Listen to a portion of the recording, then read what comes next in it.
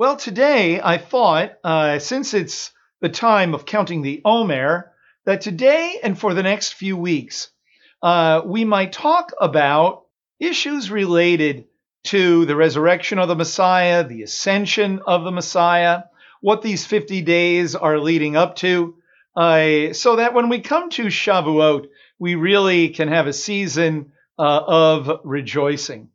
I know that we've been studying the book of Acts, and we're up to chapter 8, and we will be continuing our study of Acts. But usually at this time of year, we pause during these 50 days for a little series related to that journey. And so, it's interesting in the Gospel of Luke that Luke records for us the words of Yeshua as he was talking to his disciples during that 40-day period. So, in one particular place, in Luke chapter 24, in verse 44, he says, "These are my words which I spoke to you while I was still with you, that all things which are written about me in the law of Moses and the prophets and the Psalms must be fulfilled." Then he opened their minds to understand the scriptures. And so during the 40 days that Yeshua was with his disciples after he was resurrected from the dead, he taught them about himself from the scriptures. He recalled times that he had taught them, and he reminded them of a variety of passages. So one of those passages is one that we want to focus on really today and in a certain respect for this entire 50-day period. And it is in Psalm chapter 110 in verse 1. And there we read, "The Lord says to my Lord, sit at my right hand until I make your enemies a footstool for your feet." So this is a very interesting passage of scripture. David is the speaker. It's a Psalm of David. And David says, "The Lord said to my Lord." So you may be familiar with this text a little bit. The Lord. Now, if you have a traditional Bible, the first word Lord is probably capitalized, all the letters, capital L, capital O, capital R, capital D, and that is Yud He Vav He, Yahweh, Jehovah, God. Okay, the Lord said to my Lord. Now here you have a different word, which means Lord, as in authority. Where we read Abraham in a particular place is called Lord. It's a different word altogether. And so David is saying, the Lord says to my Lord, sit at my right hand until I make your enemies a footstool for my feet. So the Lord is saying to David's Lord, whoever that is, sit at my right hand. To sit at God's right hand is to sit in a place of power. To sit at God's right hand is to sit in a place of authority. And so David is recording these words, which Yeshua says he spoke in the Spirit, filled with the Ruach, saying, God said to my Lord. Now, who could my Lord be? And of course, it's speaking about King Messiah. Who else could it be? And it's interesting because King Messiah is a descendant of David, yet David calls him Lord. Now, Yeshua applies this passage to himself. We read, for example, in Matthew chapter 22, beginning in verse 42. There it says, "What do you think about the Messiah? Whose son is he?" They said to him, "The son of David." So Yeshua responds and says, "Then how does David in the Spirit call him Lord, saying," and here he quotes Psalm 110, verse 1, "The Lord said to my Lord, sit at my right hand until I put your enemies beneath your feet." If David then calls him Lord, how is he his son?" No one was able to answer him a word, nor did anyone dare from that day on ask him another a question. So Yeshua is saying, there's more to me than meets the eye. If David is calling his descendant, the son of David, Lord, there must be something very unique about him. Now, this passage was certainly understood as messianic because in the book of Acts, Peter makes much of this passage. He says in Acts chapter 2, in verse 34 to 36, "For it was not David who ascended into heaven, but he himself says, 'The Lord said to my Lord, sit at my right hand until I make your enemies a footstool for your feet.' Therefore, let all the house of Israel know for certain that God has made him both Lord and Messiah, this Yeshua whom you crucified." Then Paul also, without particularly quoting the passage, refers to this passage when he says, "I pray that the eyes of your heart may be enlightened, so that you will know what is the hope of his calling, what are the riches of the glory of his inheritance in the saints, and what is the surpassing greatness of his power toward us who believe. These are in accordance with the working of the strength of his might, which he brought about in Messiah, when he raised him from the dead and seated him at the right hand in heavenly places, far above all rule and authority and power and dominion, and every name that is named, not only in this age, but also in the one to come. And he put all things in subjection under his feet, and gave him as head over all things to the Kehillah, to the congregation, which is his body, the fullness of him who fills all in all." That's in Ephesians chapter 1, verses 20 to 23.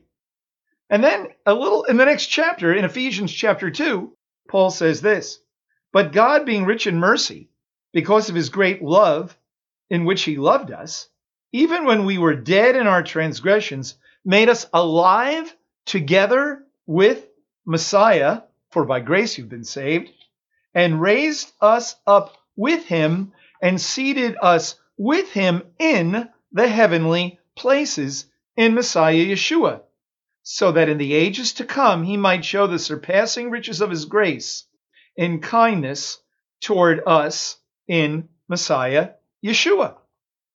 Now, it's interesting that, so we read in the psalm itself that David is referring to where God is dwelling, and that David's Lord would sit in the place of authority with the Father, with God.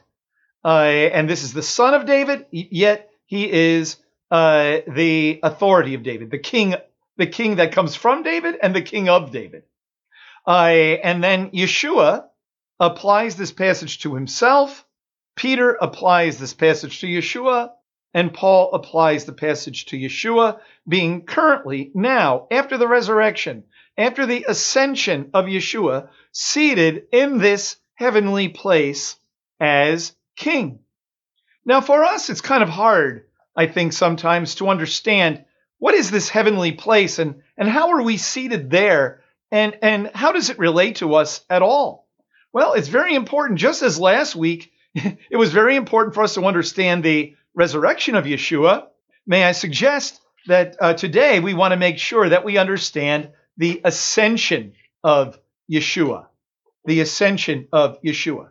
Now, first of all, what do we mean by the ascension of Yeshua? It means when Yeshua is lifted up into the cloud. Okay? Now, 40 days after the resurrection of the Messiah, in Acts chapter 1, we read that these words about the Messiah. In verse 9, "After he had said these things, he was lifted up while they were looking on, and a cloud received him out of their sight." Okay? And then it says, "And as they were gazing intently into the sky, while he was departing, behold, two men in white clothing stood beside them. And they also said, Men of Galilee, why do you stand looking into the sky?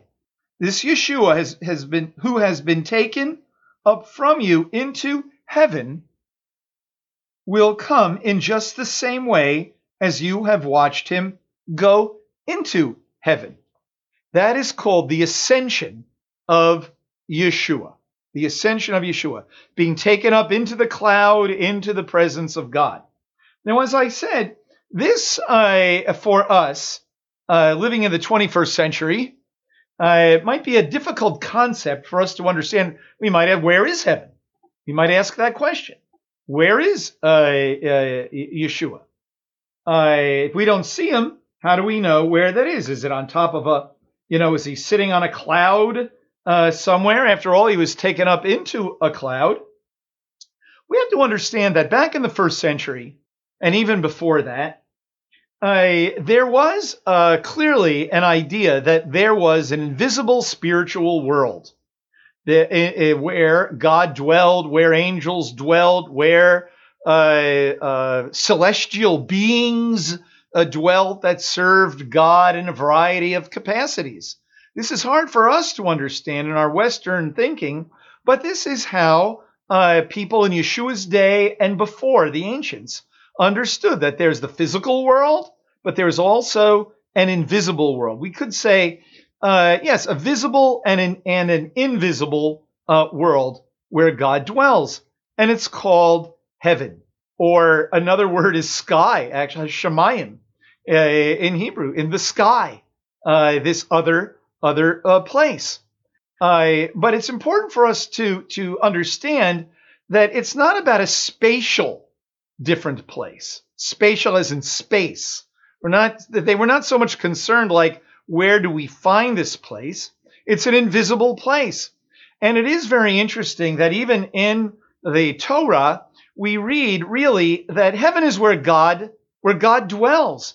When our ancestors left Egypt and went through the waters that had parted, and they sang a song, part of the song says that they have entered into the habitation of God, but they were in the wilderness. They were not in some other celestial planet somewhere. They were in the presence of God.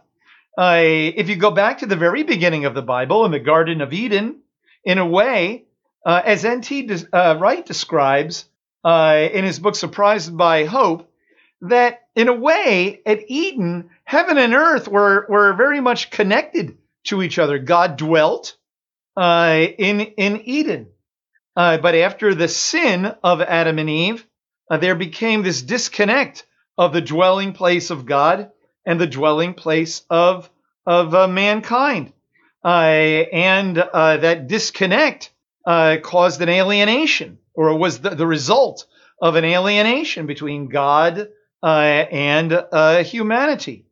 And so we could say that when Yeshua ascended to the right hand of God, he entered simply into the invisible presence of God, which is where he is now. And he serves as our king. And this is a present reality. This is not some kind of esoteric truth that might be true, might not be true. It is not a case that the only thing that is true is what we see. No, what we don't see is also true.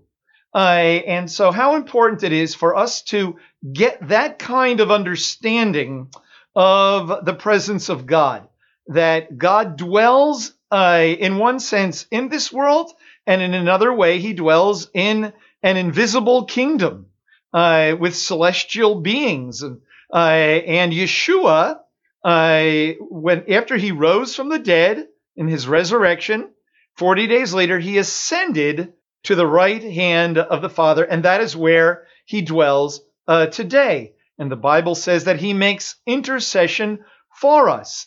And he does a variety of things. And over the next few Shabbat mornings, we're going to talk about some of the things that Yeshua does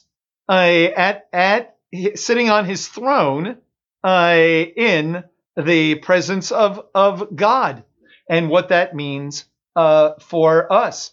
Now, today, right now, for the next few minutes, we want to just simply understand our relationship to his throne in the presence of God, at that right hand of God, as we read in Psalm 110, and as Peter preached, and as Paul says. Now, it's very interesting. One of the things that we said of the way that Paul refers to this in Ephesians chapter 2, in verse 6. Let me read that again. He says,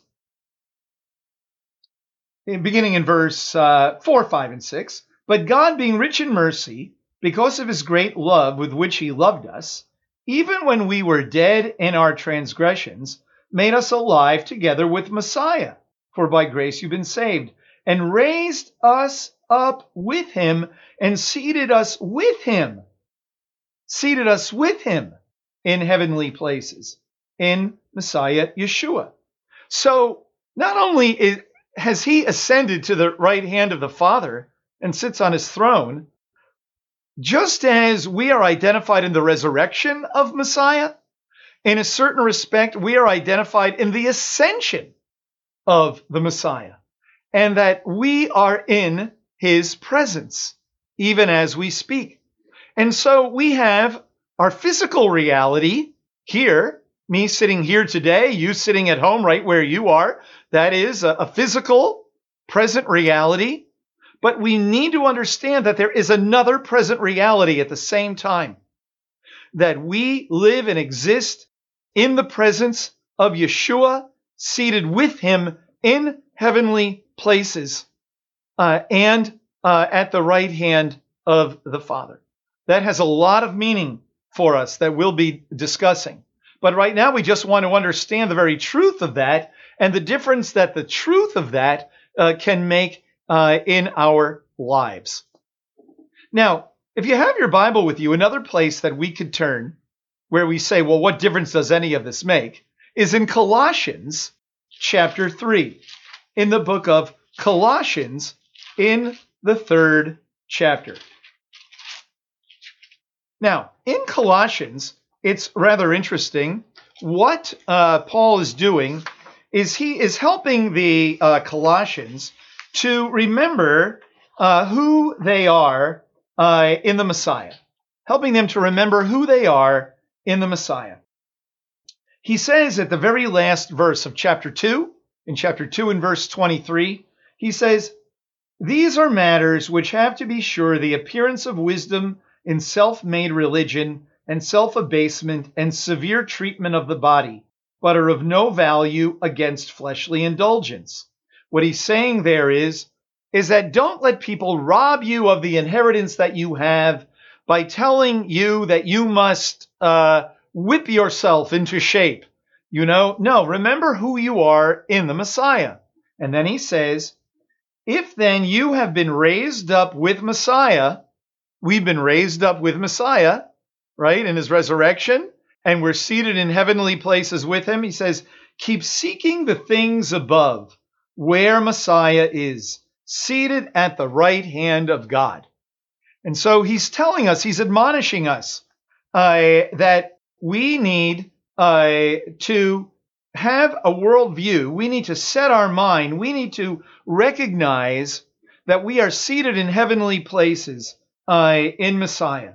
He goes on to say, set your mind on the things above, not on the things that are on earth. What does he mean when he says this? He says, remember who you are in Messiah. Remember that the temporal world that you see is not all that there is. There is an invisible spiritual reality in which you dwell. And you need to think about that. You need to dwell on that. Because when we dwell on that, then we remember that Yeshua is our King. We remember that we are seated with him in heavenly places. God has called us to a high calling, and therefore we need to frame everything in this world through the lens of Messiah Yeshua being seated at the right hand of God and us seated with him. We need to view the culture.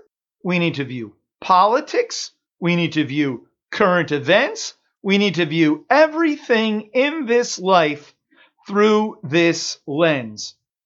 It doesn't matter if everyone believes, doesn't believe. This is a reality.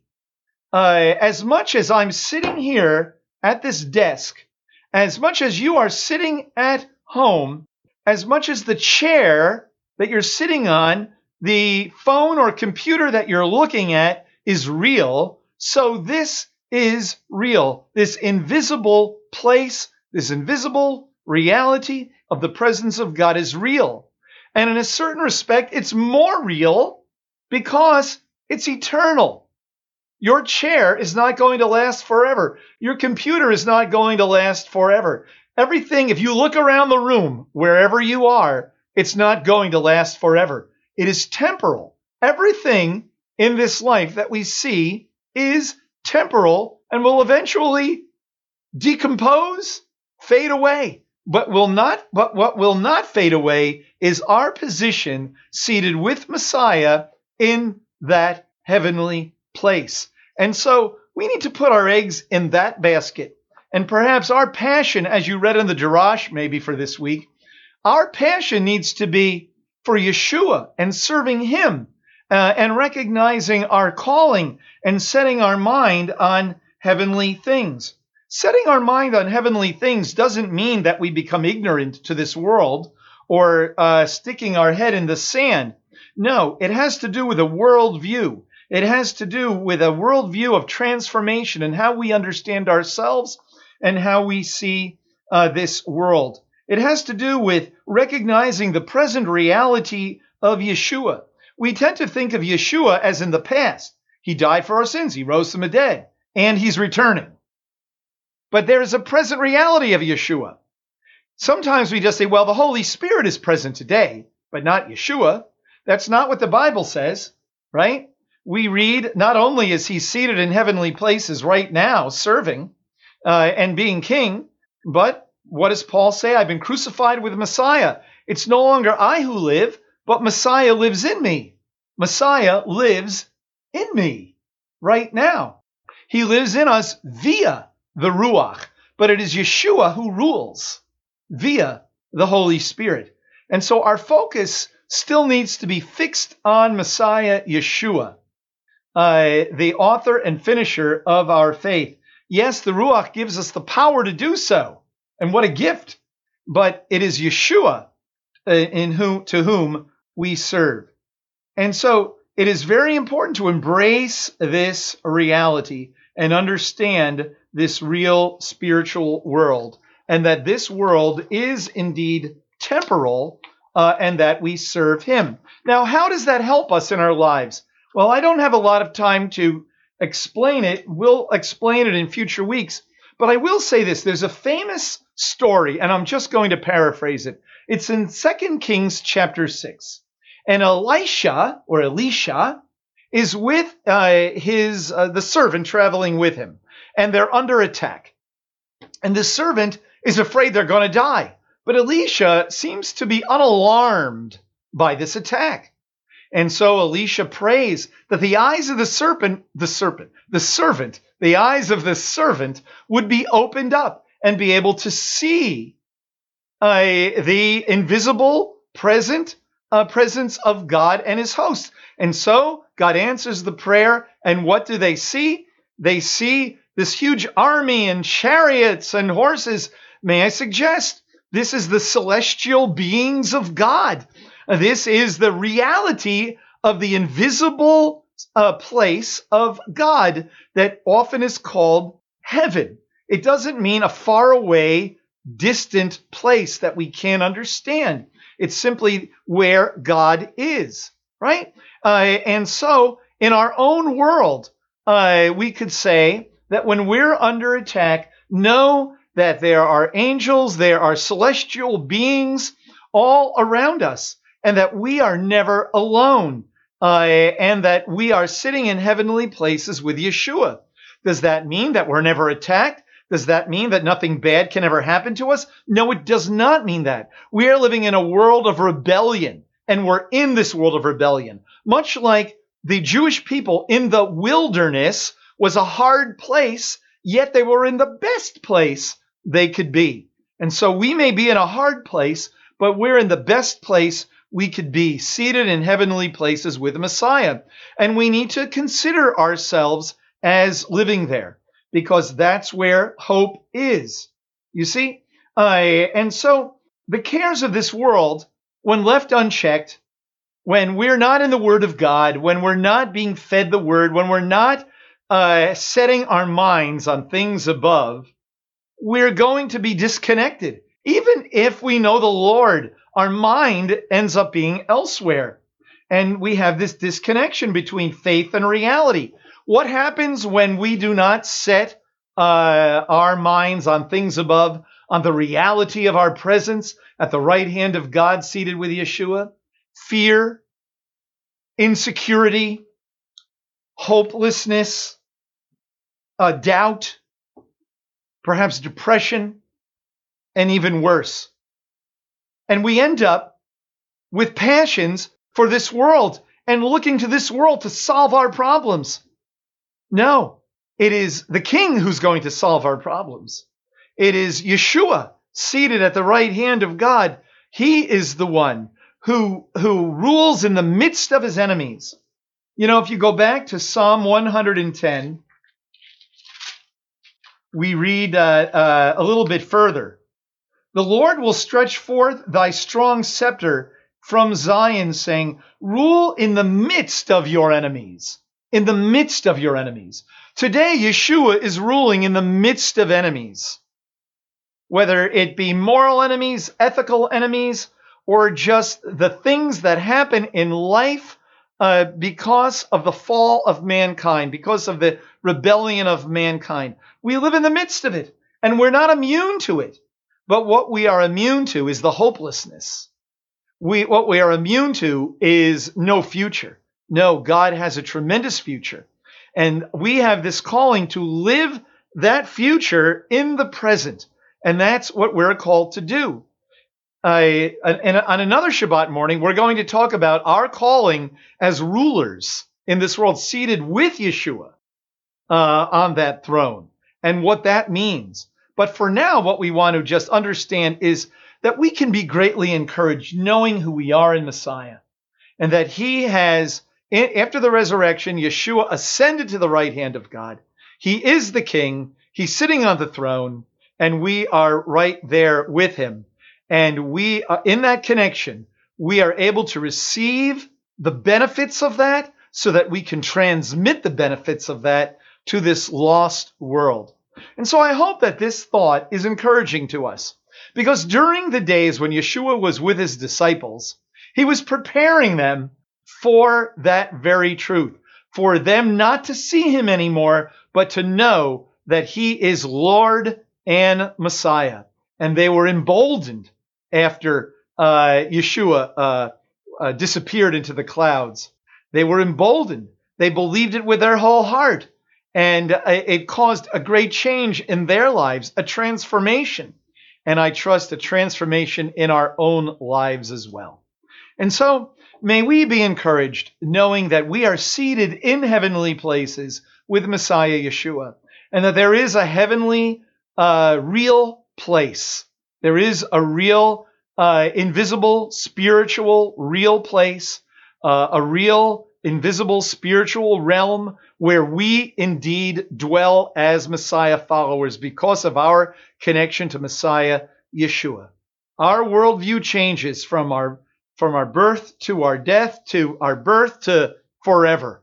And I pray and I trust that this will be a word of encouragement, and I hope that we can then look at the problems of this world and the problems in our life and frame them from the position of, I am seated at the right hand of God with Messiah Yeshua. And the sting of death has been taken away because I have a tremendous future with the Lord that we get to begin to live today. May that be a word of encouragement to us all. And as I said, in future weeks, the next few weeks, we'll be talking more about that. So let's pause. Let's give thanks to God, and we'll continue. Lord, thank you, God, for this great truth. Thank you, Lord, that this physical world is not all there is. That you created this physical world to dwell in along with all of us here, but that there is an invisible spiritual world. And we look forward to the day when that amalgamates back together again, back to Eden, where we all dwell with you in an uninhibited way. And there'll be a new heaven and a new earth and a new Jerusalem, and we'll have new bodies, Lord. We so look forward to that day. And thank you that that is a real hope. And it is as concrete as the hope that we have that the chair we're sitting in right now isn't going to fall apart on us. Lord, may we realize that invisible reality and our place in it. May it empower us, God. May it cause us to take the edge off of the difficulty of our lives. When we are not sure what tomorrow will bring or what next week will bring. Thank you, Lord. We know what you will bring. And thank you, God, for the future presence that we have indeed today. Lord, may it give us hope. May it empower us. And Lord, may we be able, therefore, to stay above the fray of all of the things that trouble us in this life. We thank you and we praise you in Messiah's name. Amen.